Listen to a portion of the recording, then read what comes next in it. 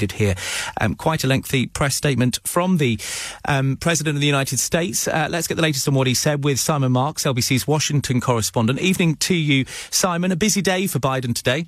Yeah, very much so, Chris. And I think he was in forthright mood at that press conference, which took place a little bit earlier in the day than was anticipated, because I think he'd fallen so far behind in terms of his schedule. He was already running 90 minutes late for a summit meeting with EU leaders. And had they continued in that vein, I don't think we would have heard from the President of the United States in time for America's evening news bulletin. So they brought his press conference up earlier in the schedule, and he made it absolutely clear that he believes that what NATO has done today is demonstrate the kind of unity and resolve in the face of Russian aggression that Vladimir Putin never banked on. Putin was banking on NATO being split.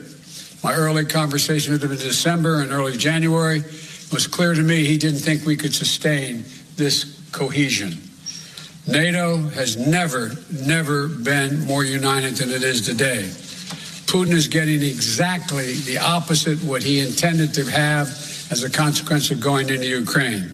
And he's now getting more of it, because the President of the United States announced fresh sanctions today targeting members of the Russian elite, including members of the parliament in Moscow, plus more sanctions lobbed in the direction of Vladimir Putin's inner circle. The President also unveiled $1 billion in humanitarian assistance that will be targeted at Ukraine. He announced that the United States will throw open its doors to up to 100,000 refugees from the conflict. The US government had been largely silent on its plans in that regard until now. And he also said that fresh weapons are already making their way to Ukraine after President Biden last week alone authorized the expenditure of another $1 billion on lethal aid for the Ukrainian military, indicating, as he's done multiple times this week, that the United States and its NATO allies are digging in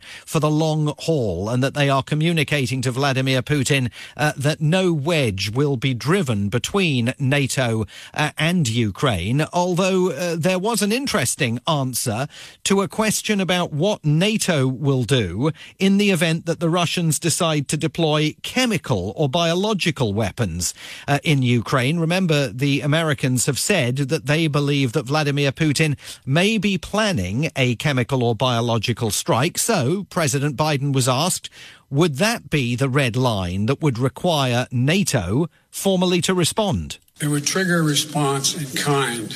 Whether or not you're asking whether NATO would cross, we'd make that decision at the time. Slightly curious answer, that. It would trigger a response in kind? You mean that the United States in some fashion would unleash chemical or biological weapons at Russian forces or at targets in Russia?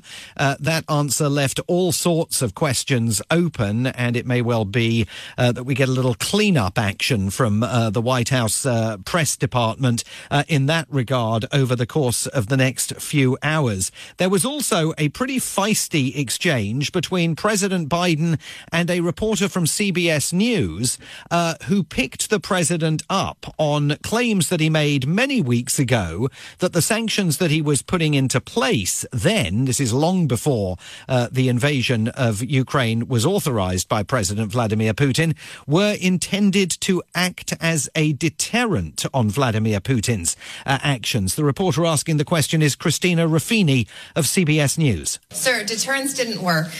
What makes you think Vladimir Putin will alter course based on the action you've taken today? Let's get something straight. You remember, if you covered me from the very beginning, I did not say that, in fact, the sanctions would deter him. Sanctions never deter. You keep talking about that. Sanctions never deter. The maintenance of sanctions, the increasing the pain, and the demonstration why I asked for this NATO meeting today is to be sure that after a month we will sustain what we're doing, not just next month, the following month, but for the remainder of this entire year. That's what will stop him. That is not an answer entirely rooted in truth, because the White House absolutely claimed that those early sanctions were designed to deter Vladimir Putin from even thinking about invading Ukraine. And of course, as the reporter there noted, they did not. There could be more ahead. President Biden indicated that he believes that Russia should be stripped of membership in the G20.